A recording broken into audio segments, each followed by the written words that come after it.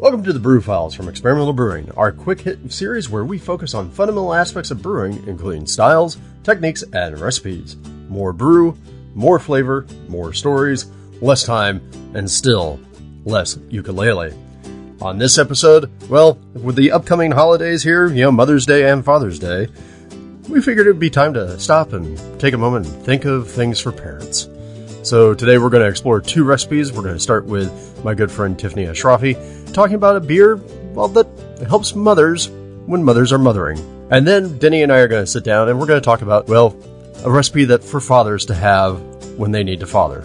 So why don't you sit back, we'll get started on this in just a moment, but first, a message from our sponsor, Brewers Publications. Do you own a copy of John Palmer's How to Brew? If so, you know it's one of those truly indispensable resources for brewers. Well, it's time to replace that old dog-eared copy, because our friends at Brewers Publications have just published the 4th edition of How to Brew, and it's a totally new book. The new How to Brew clocks in at 600 pages, and every chapter has been updated and expanded, and there are 5 totally new chapters to boot. So grab your copy at your preferred beer book vendor, or buy it from the Brewers Association store if you want to get the book and support craft breweries at the same time. More info at brewerspublications.com.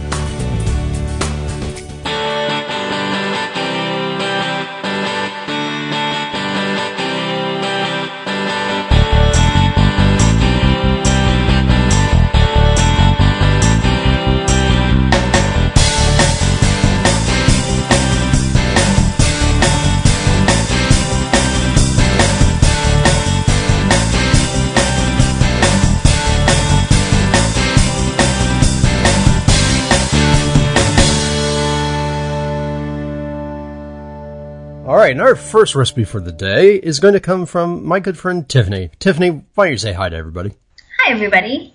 Tiff, why don't you tell everybody how you got involved into the whole beer thing? Sure.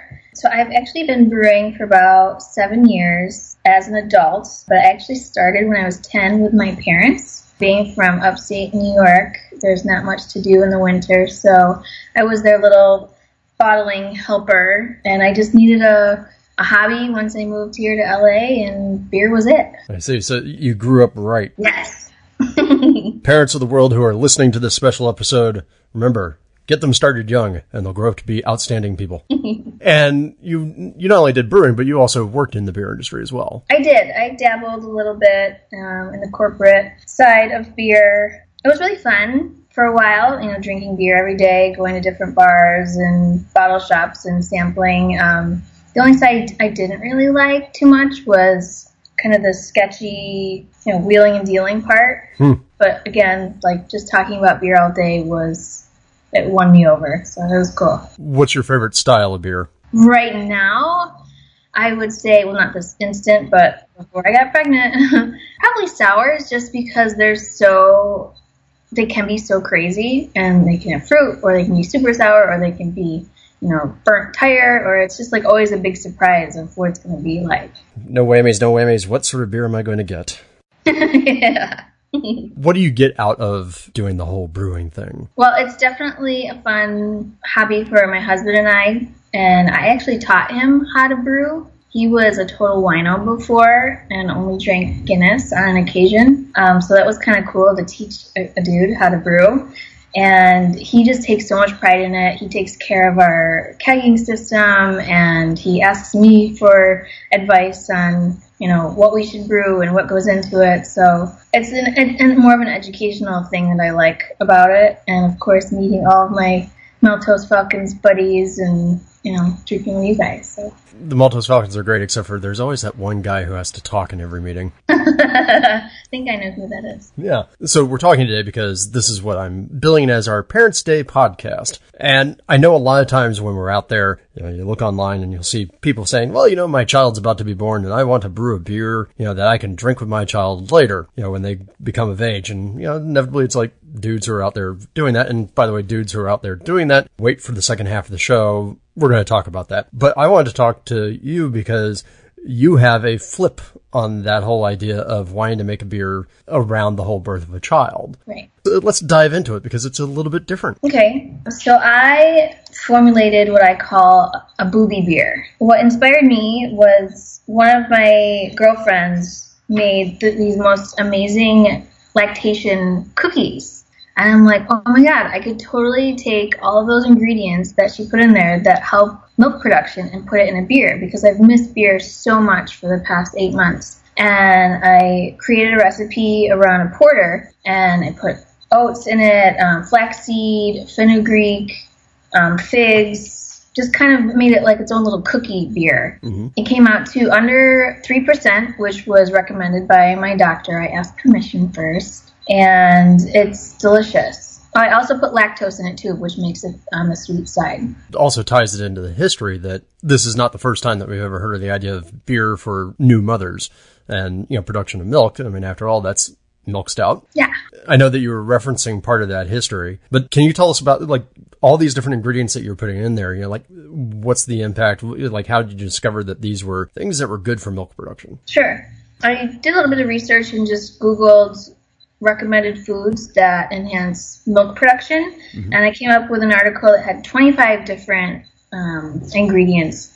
And some were probably just best for eating, like salmon, asparagus, or garlic, which I would never put in a beer. You might, but I wouldn't. And I also found other ones like, which is going to be in my next beer, brown rice, apricots, almonds, sweet potato, and unripe papaya. And all of these are used best as organic, so additional lead doesn't end up in the milk.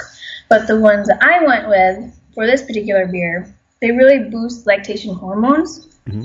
And that would be oats, which I put in half steel cut and half milled, barley, of course, which goes in beer, brewer's yeast, of course, flaxseed, the lactose, and one ingredient, which I'm not a huge fan of in my beer, but it does help a lot, and a lot of mothers sought this out anyways, is fenugreek. It kind of imparts a celery vegetal taste.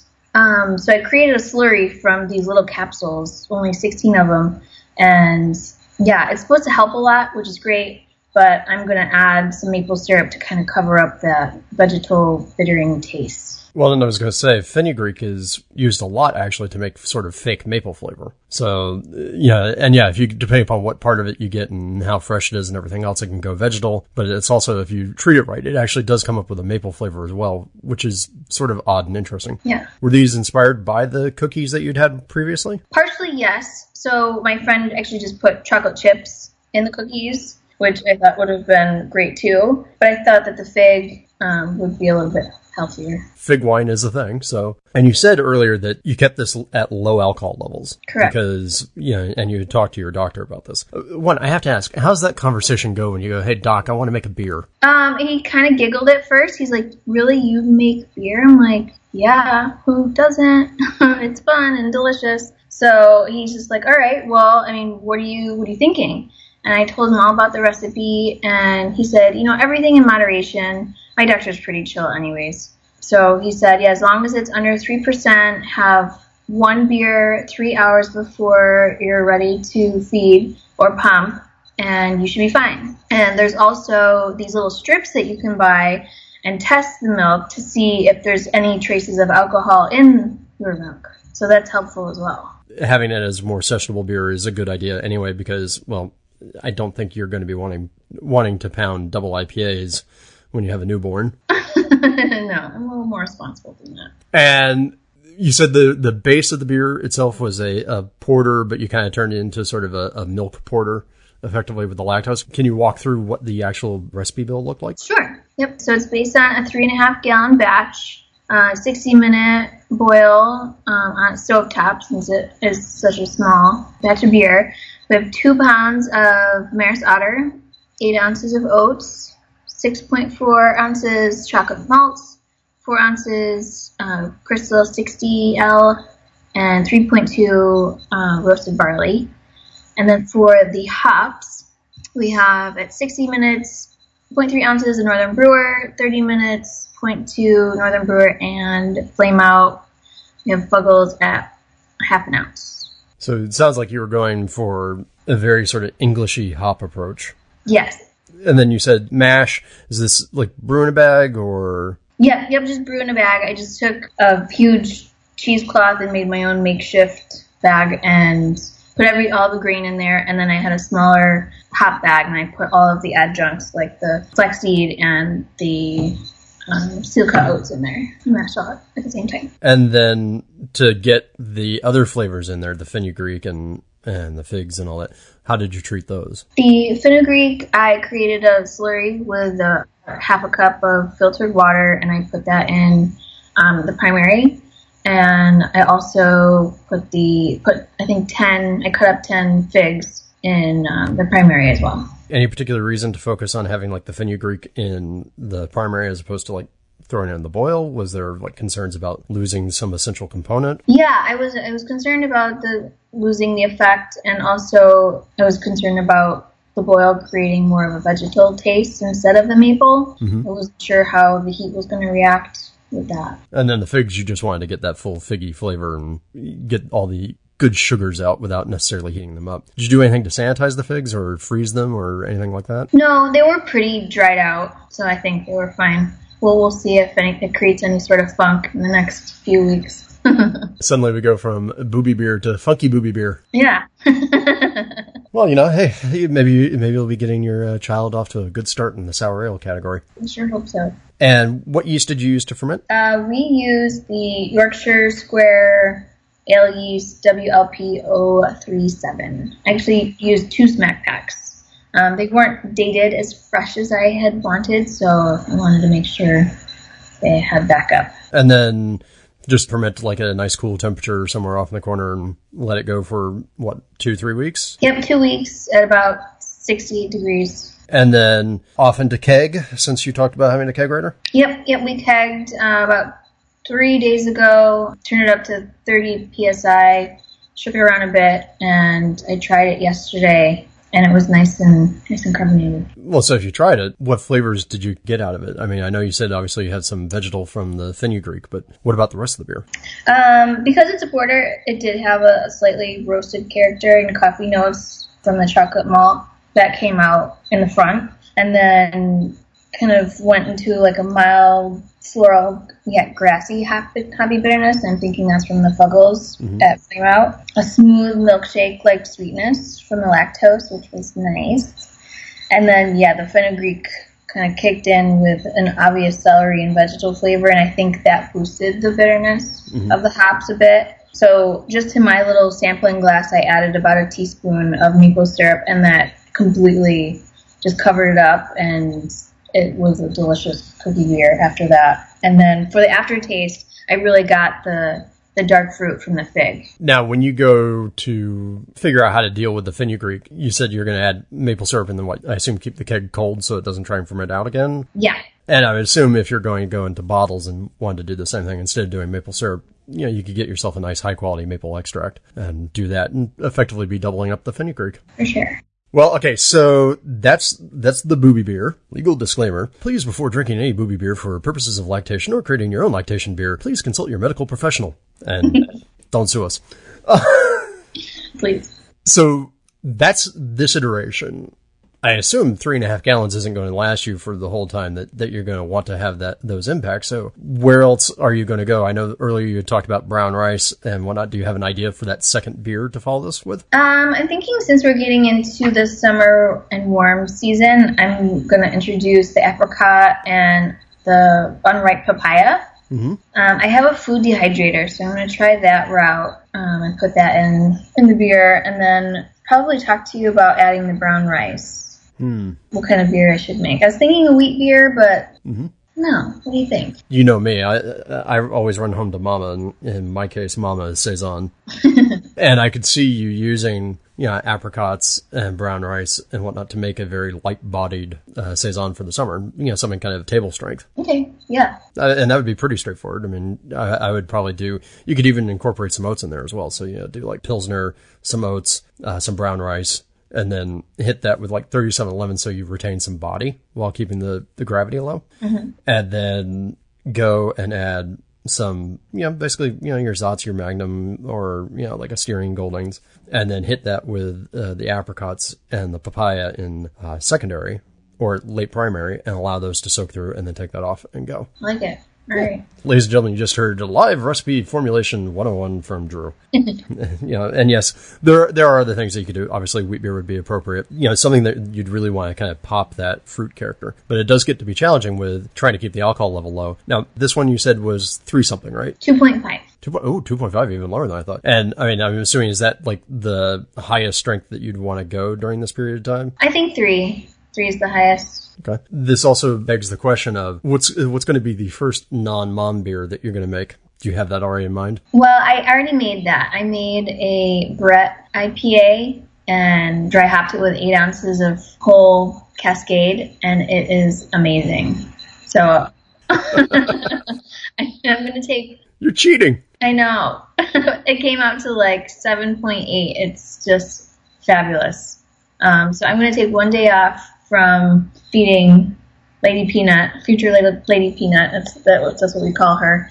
And we're just going to give her formula. So, poor thing. That way Mom can have her first real beer in a while. Exactly. Pumping and dumping. And by the way, for the listeners, knowing Tiffany, I know that was a big consideration that, I remember you were like, because you've been a great explorer of other beers in the past. Yes.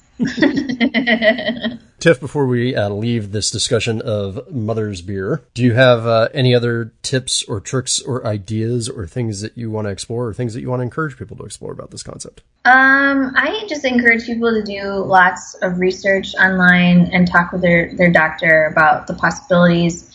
There is some people out there that say absolutely no drinking, absolutely no nitrates, absolutely no nothing this. But if you think about it, like our parents didn't know about the things that we know now because of the internet, and we turned out just fine. So just consult your doctor and trust your instincts on what you should have and what you shouldn't have while you're pregnant and breastfeeding. Well, I think it really does come down to moderation in all things. Right. Of course, I totally forgot to ask the question, but does Benno get to have any of the Mother's Beer? Yes, he does, and he's quite excited about it, actually.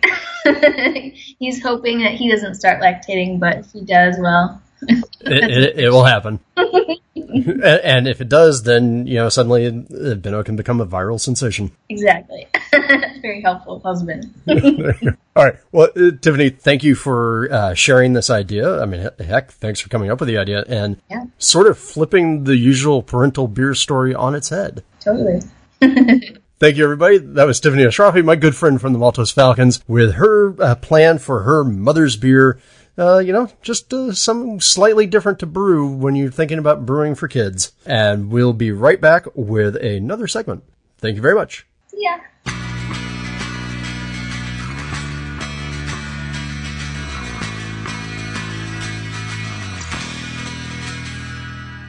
So now it's time for us to have the other half of this discussion.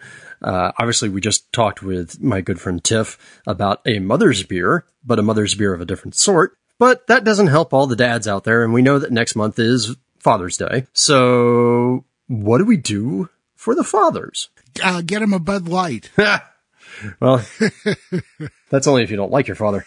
Oh, right. Sorry. So here's the thing, is that normally what you see is this discussion will happen online on a forum. Somebody will say, hey, I want to brew a beer that will last until my kid is old enough to drink. And then that way I can have a beer with my kid that I brewed for them. It is a completely wonderful idea and completely terrifyingly hard to pull off because there's not really a lot of room for retry there. You're not going to get to have the chances to do that many times.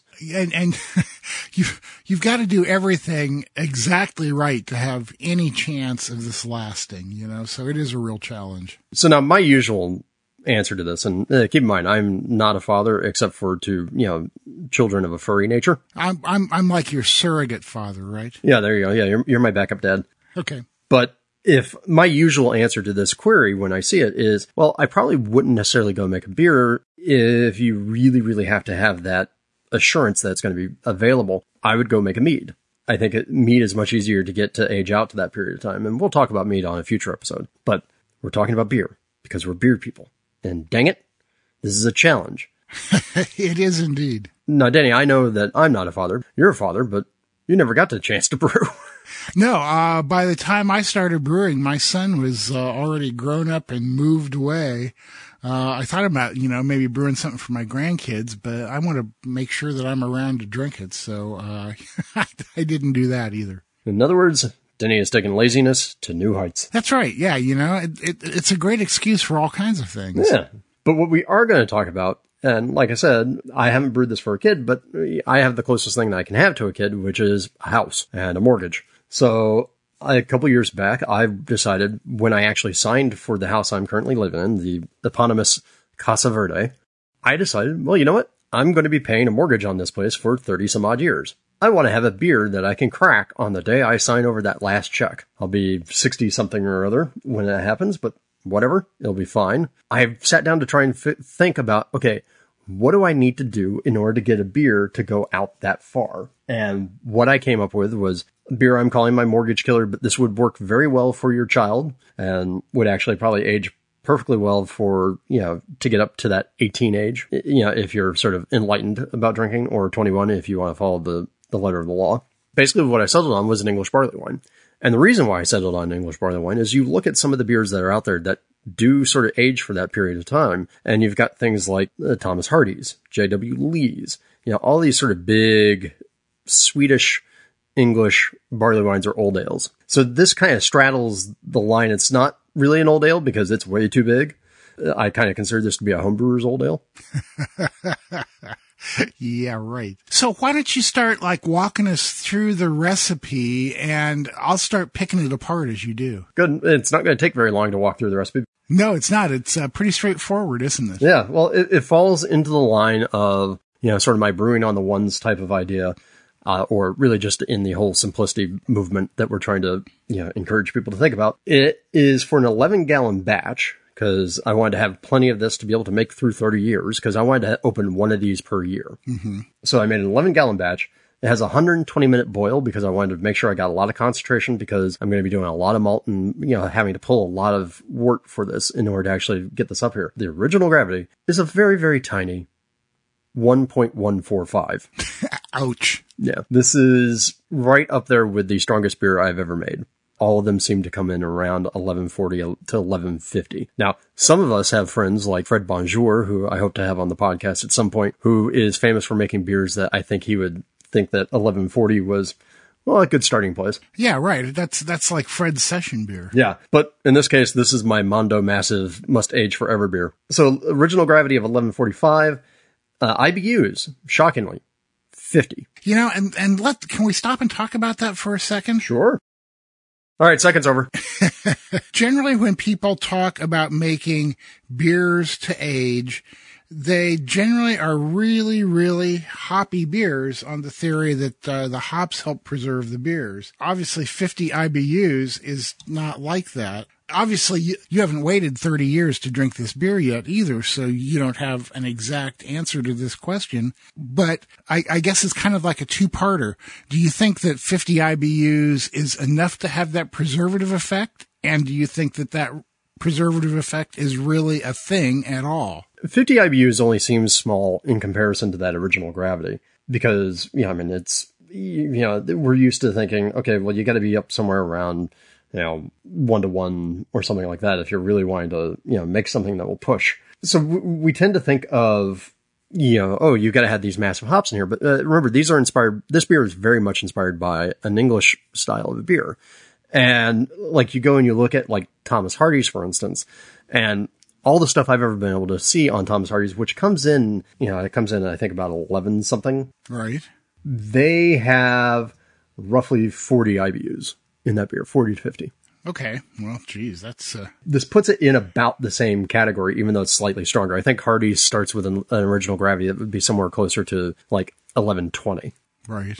It's in the same neck of the woods. It just, to our American perspectives of how we normally hop things, seems like, isn't that a wee bit small? Well, again, it's because, you always hear about how if you're going to make a beer for aging, it has to have a lot of hops in it because of their preservative quality. So basically what the message I'm getting from this is that number one, maybe hops don't have the preservative quality that we thought they did, or that number two, it doesn't take as much as we thought that it did to get that preservative quality from them. Huh? Well, but remember, I mean, the preservative effect of hops is really usually antimicrobial. Right. So it's not antioxidation, which is actually my big worry for this beer over time. Yeah, exactly. I think enough hops to get that antimicrobial effect is just fine. I don't see the point in really pushing it so much, and particularly because I also wanted this beer to still be relatively drinkable young. Right.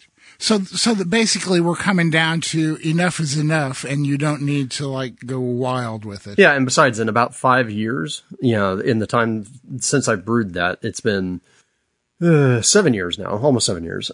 In the time since I brewed that beer, the hops have already receded down. But I mean, you go and you stop and you think about, Hardee's or Elise or something like that, and they do the same thing.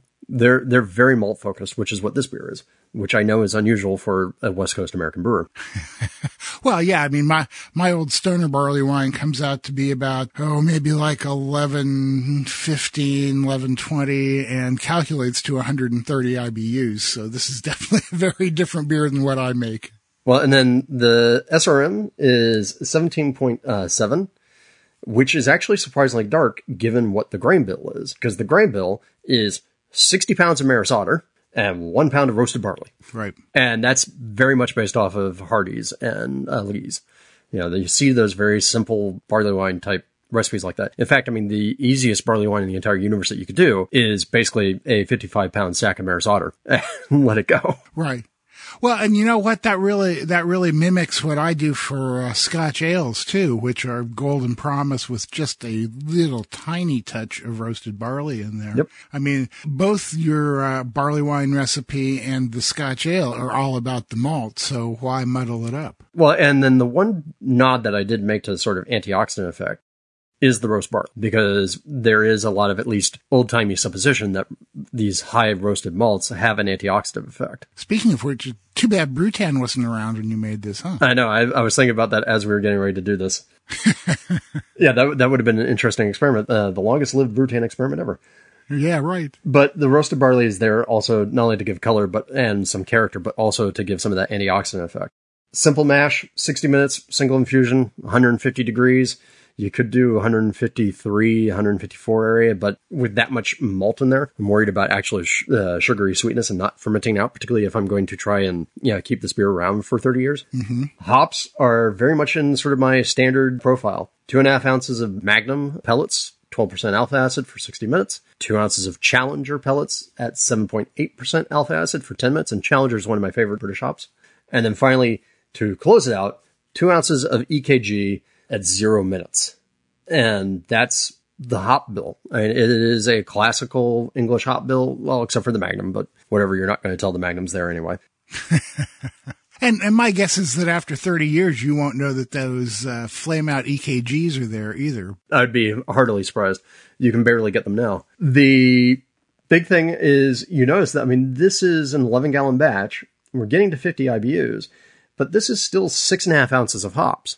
It's a fair amount of hops in here, but the gravity is really doing a number on the isomerization. Mm-hmm. And then just to prevent any sort of additional issues with isomerization in the kettle, a good portion of the gravity actually comes from the final ingredient, which is 7 pounds of sugar added during primary fermentation. Now, do you add that all at once, or do you do it in steps? If I remember correctly, I did this in three partitions. Mm-hmm. So just to, I think it was like, 3 pounds, 2 pounds, 2 pounds, just to, kind of let the poison come up, let it kind of slow down, get some more sugar, let it keep going. And I did that because, I wanted to make sure that this would have a chance to really dry out. Beer was fermented with what I consider to be one of the most reliable fermenters out there for these kinds of beers, which is WLP005 British Ale. Massive cake of British Ale. Yeah, did you make a starter or did you make another beer first and pitch it on that? I made another starter called a 10-gallon batch of mild. Yeah, right. That's what I would have guessed. So I made a 10-gallon batch of my CDJK dark mild and used the yeast from there to power this thing. Because I don't think trying to go from a starter into this is going to do you any good. Well, it'll do something, but it won't make the beer that you intend to make for sure. That's true. So fermented that out. It took about, I don't know, I think it was 4 months in the primary before I racked it over into kegs. And I brought one keg actually to a party about a year and a half later, and it went night-night. So I'm actually down beer. But the other part is still staying in a keg, and it's still in my chest freezer. And it was, oddly enough, one of my fully purged kegs. It's still tasting very, very good, and I still take a nip off of it every year in October when I signed the original papers. So we'll see how it does. But the real thing about this is I want people to realize those couple of tips. When you're going big on a beer like this, keep as much of it as you can simple, because you're going to gain complexity just from the sheer quantity. So what kind of final gravity did you end up with on this? This one actually ended up about 1025. Wow, that's lower than I would have guessed. And for those of you who haven't made a beer of this strength before, that is a perfectly fine finishing gravity. Don't drive yourself crazy trying to get it down to like 10.008 or something like that. A big beer like this does not need that low a final gravity. So anyway, I would say, tackle a special project beer like this, because it doesn't have to be for 30 years. It can totally be for 18 years for your son or daughter, so that they can have a nice beer with you when they're old enough to vote. I would say going forward, if I were to redo this one, I probably will, just because why not? Because it's a really tasty beer. Right. If I were going to try and go for something that was a younger drinker, I probably would up the hops a little bit. But I would also think another interesting thing to add to it would actually be some oak, to add some tannins. And we see this with some of the J.W. Lee's and Hardy varieties as well, where they're doing different oak varieties of the beers. Certainly traditional, but I didn't do that for this one because I just wanted to kind of have like a very clean flavor going forward. I'm kind of surprised you didn't bottle this, since it's intended to stick around for a long time. Well, yeah, but that came about because of laziness. Well, I understand that, but again, this kind of special project beer is one of the few things that I do bottle. I'm still intending on actually going and beer gunning some of this into bottles so I can get the keg back at some point. Yeah, right. You already have it in a keg and everything, but for somebody who's going to make something like this, once again, bottle conditioning could be a good thing for a beer like this, in terms of helping to scavenge some of the oxygen from it too. And this would be the kind of beer where if you really wanted to go out, you could even wax the cap to help with that a little bit more, huh? Yeah, but I did a lot of reading when I was first doing this project, and I was thinking about the whole bottling aspect. And I thought, I could wax dip the caps, and that will help. Turns out, at least from all the research I've been able to read, the wax does exactly nothing for helping prevent oxidation ingress. Yeah, and that doesn't surprise me too much. I would think that it might help a bit, but not make a world of difference. At any rate, for a beer you're going to age 30 years, trying to exclude oxygen is a really big deal that you want to try and do as much as possible, huh?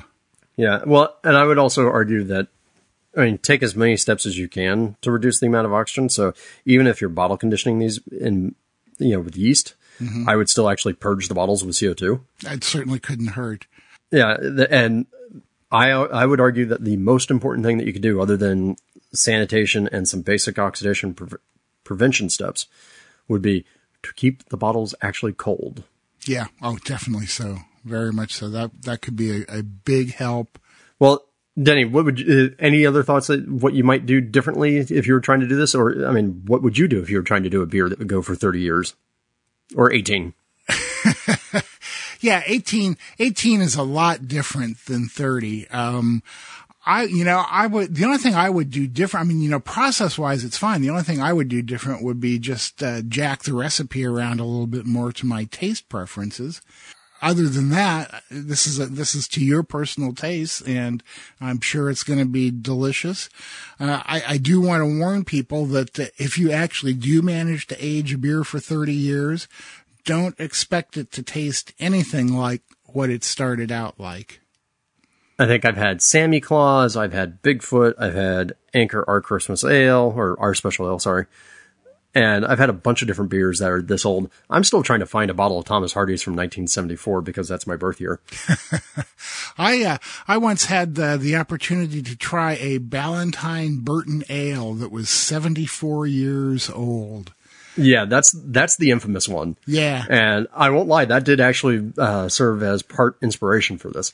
If you don't know the history of Valentine's burnt nail, guess what? I think that's a perfectly good topic for another show. Yeah, right. I agree. But when I had a chance to try that, it kind of tasted a little bit like watered down scotch and nothing at all like beer. If you manage to age this beer for 30 years, look at it as a learning experience and a rare treat, no matter what it ends up like. If nothing else, you have made something unique. And you get to enjoy something unique. So go for it. Try a special project beer, huh? That's the message. Absolutely. And like I said, it doesn't have to be that hard, but I will say the big tips out of here are the same ones I give for every high gravity brew, which are plenty of oxygen, big yeast cake, preferably from another batch of beer. Give it time. And once you have it bottled or kegged or whatever, not only be careful about your oxygen pickup, but keep it cold. Yeah, right. Yeah, and make that wort with maximum fermentability in mind, but not too much, right? Don't overdo it. Don't start putting amylase powder in there trying to get down to 1010. No, God, no. Yeah, one of the best beers I've ever had in my life was from my friend Johnny Lieberman, who no longer brews, but he made a beer called the Black Wine, and he made several variants of it, and one of the variants started up about the same gravity, actually a little bit higher, I think 1150, and it ended at 1045, 1050 range. You know what? It tasted fantastic and had a ton of booze to it. So your original gravities or your final gravities change when you're dealing with these sorts of beers. Right, exactly. All right. So get out there and brew for your kids, folks. You can do it. You can do it. Thank you, everyone, for joining us on another episode of the Brew Files. We hope that you enjoyed this trip down, well, parents' beers, both for the moms and the dads, and nominally for the kids. Let's face it, it's for the mom and the dads. Remember, if you have show ideas, styles, brewers, techniques, ingredients, etc., you can drop us a line at podcast@experimentalbrew.com. You can reach us at denny@experimentalbrew.com or drew@experimentalbrew.com. You can find us on Twitter at EXP Brewing, on Facebook, on Reddit, on Slack, on just about every homebrew forum out there known to mankind, and some only known to alien life forms. Don't forget, you can support the podcast by leaving us a review in iTunes. Click the Amazon, AHA, or BYO links on the website, and by going to Patreon and pledging $1 or $2 or more to our charitable cause, which for this part of the year is the San Gabriel Valley Humane Society. So until next time, remember to always brew wacky. Or brew experimentally. And the brew is out there. Somewhere.